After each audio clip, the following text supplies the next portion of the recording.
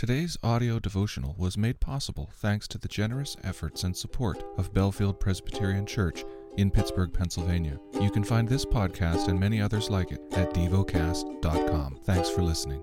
The lesson is from the book of Matthew, chapter 11.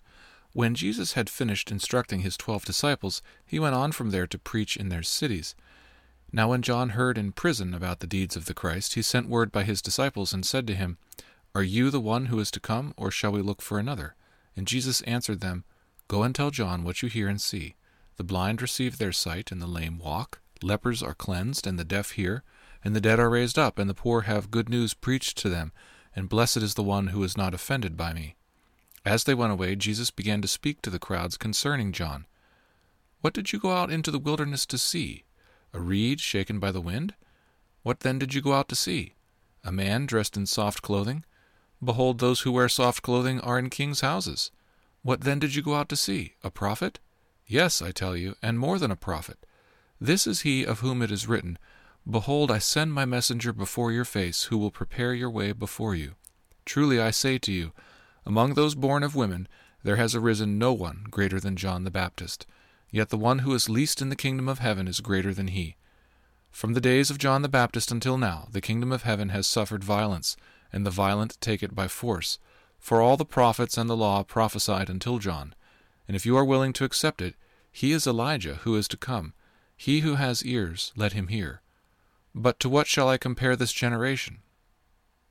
It is like children sitting in the marketplace and calling to their playmates, 'We played the flute for you, and you did not dance. We sang a dirge, and you did not mourn.'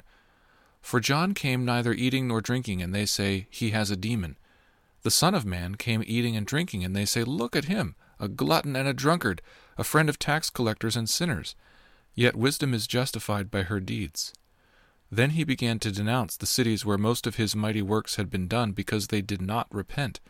"Woe to you, Chorazin! Woe to you, Bethsaida! For if the mighty works done in you had been done in Tyre and Sidon, they would have repented long ago in sackcloth and ashes. But I tell you, it will be more bearable on the day of judgment for Tyre and Sidon than for you. And you, Capernaum, will you be exalted in heaven?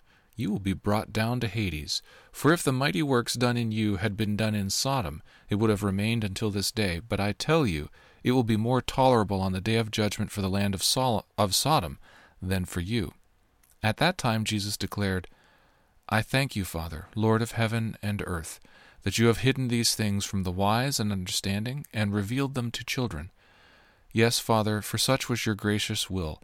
All things have been handed over to me by my Father, and no one knows the Son except the Father, and no one knows the Father except the Son, and anyone to whom the Son chooses to reveal him. Come to me, all who labor and are heavy laden, and I will give you rest.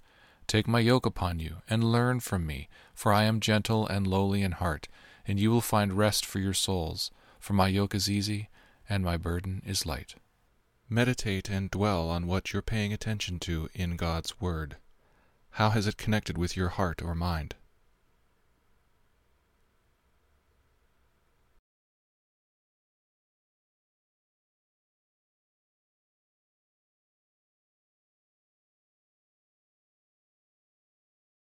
Pray to God freely about what has moved you today. Turn your thoughts to Him and enjoy His presence. We offer the following as prayer topic suggestions: for those who teach children, for the world's oceans. Thank you for listening to Devocast.